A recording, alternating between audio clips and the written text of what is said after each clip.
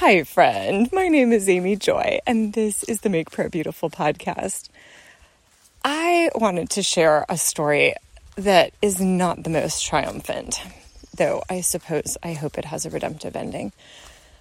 I once went to a conference, and I didn't know a single person there, which wasn't a big deal, but Bob Perry knew the main speaker and had actually stayed a week at his house and had a long relationship with this individual. And though I had reached out to him before the conference to kind of say, hey, I'm going to be there, I'll try to say hello.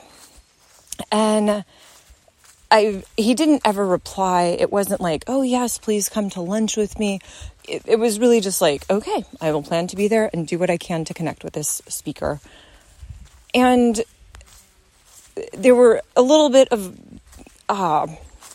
oddities, shall I say, a little challenge in terms of actually connecting with the right person. I had seen kind of a grainy Facebook photo, but that can be a little bit hard to differentiate when actually in person. So I didn't pick right the first time or the second time. Oh my goodness, kind of embarrassing.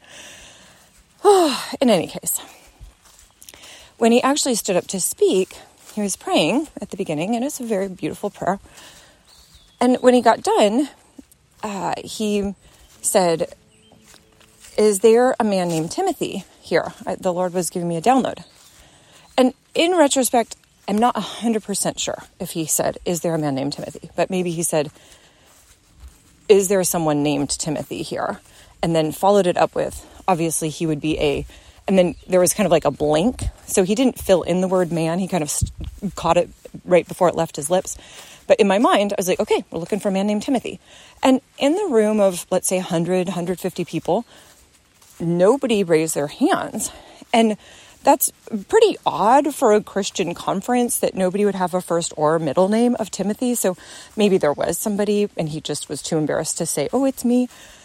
But towards the end of this kind of awkward pause, I had this flickering thought, like, I wonder if it could be something more metaphorical. Like, I feel a lot of the time like a Timothy, that Bob Perry teaches me and is seeking to raise me up to be an intercessor, but I don't necessarily feel like I know what I'm doing. But because of that unstated question, like, of course this would be I was like, well, clearly I'm not a man. And I was talking about this with Bob later because he said, if there was a speaker and they said, oh, is there anybody named Deborah here? I have a word for you. He was like, I don't know if I would be willing to say like, oh, I'm the Deborah, because obviously his name isn't Deborah, but the gender divide it's challenging. It's tricky. And so anyway, I was driving home later and I thought, oh my goodness, like, why did I not just speak up? I'm so frustrated that I didn't speak up. And when I woke up the next morning, I don't always remember my very first thought on waking, but I feel like I have a pretty consistent record that if I do remember that first thought, that's oftentimes from the Lord. And the first thought I had was, you can reach out to the speaker and ask for the Timothy blessing, but do it without any expectations. Because I also know that there is a certain grace that will rest on a speaker or a minister in some way while they are delivering the message from the Holy Spirit. And if the moment passes, the moment passes. And that doesn't mean that there is no way to get it back, but there's no guarantee that it's going to come back. But I felt like that was gracious of the Lord to say, you can at least ask for it, even if it doesn't actually come to pass. So that was good. But what I found when I was debriefing this time with Bob later is I thought, oh, I am so... I started weeping and I said, I am just so distraught because I feel like I allowed my gender to allow me to be silenced. And I never want that to happen again. That felt very wrong in retrospect. And I thought, I allowed myself to be silenced because I didn't know anybody in the room and I didn't know their culture. And so rather than being bold and saying, I want what you have, I allowed the environment to shut me down. And I never want that to happen again. That sense of, I could have asked the question, can this be for someone who's a Timothy in a metaphorical sense? That could have opened up the meeting in a way that it probably needed to be opened up, honestly. So I was repenting for a lack of leadership in that case, for a lack of courage and boldness. And then, it says in the scripture, quench not the spirit. And there was the part where I thought, Holy Spirit, it can be obvious in retrospect when you're speaking, but in the moment, I remember Perry Marshall at one point talking about how, I think it was Perry, how we can construct a narrative at the end of the story fairly easily, and it makes it seem very cause and effect. Oh yes, then this happened, and then this happened. But the reality is, in the midst of the journey, there are so many impulses coming. There's so much intensity that it's not surprising that we miss things because there's just a lot coming our way. And so I think about that because in that moment, if everything else had been silent and it was just the Holy Spirit saying, you could be a metaphoric Timothy, you should ask for the blessing, that would have been easier. Maybe not easy entirely, but easier. But in the reality, as I was thinking about it, I was like, okay, I had fasted all day, so I was a little bit woozy, but then I'd already eaten dinner.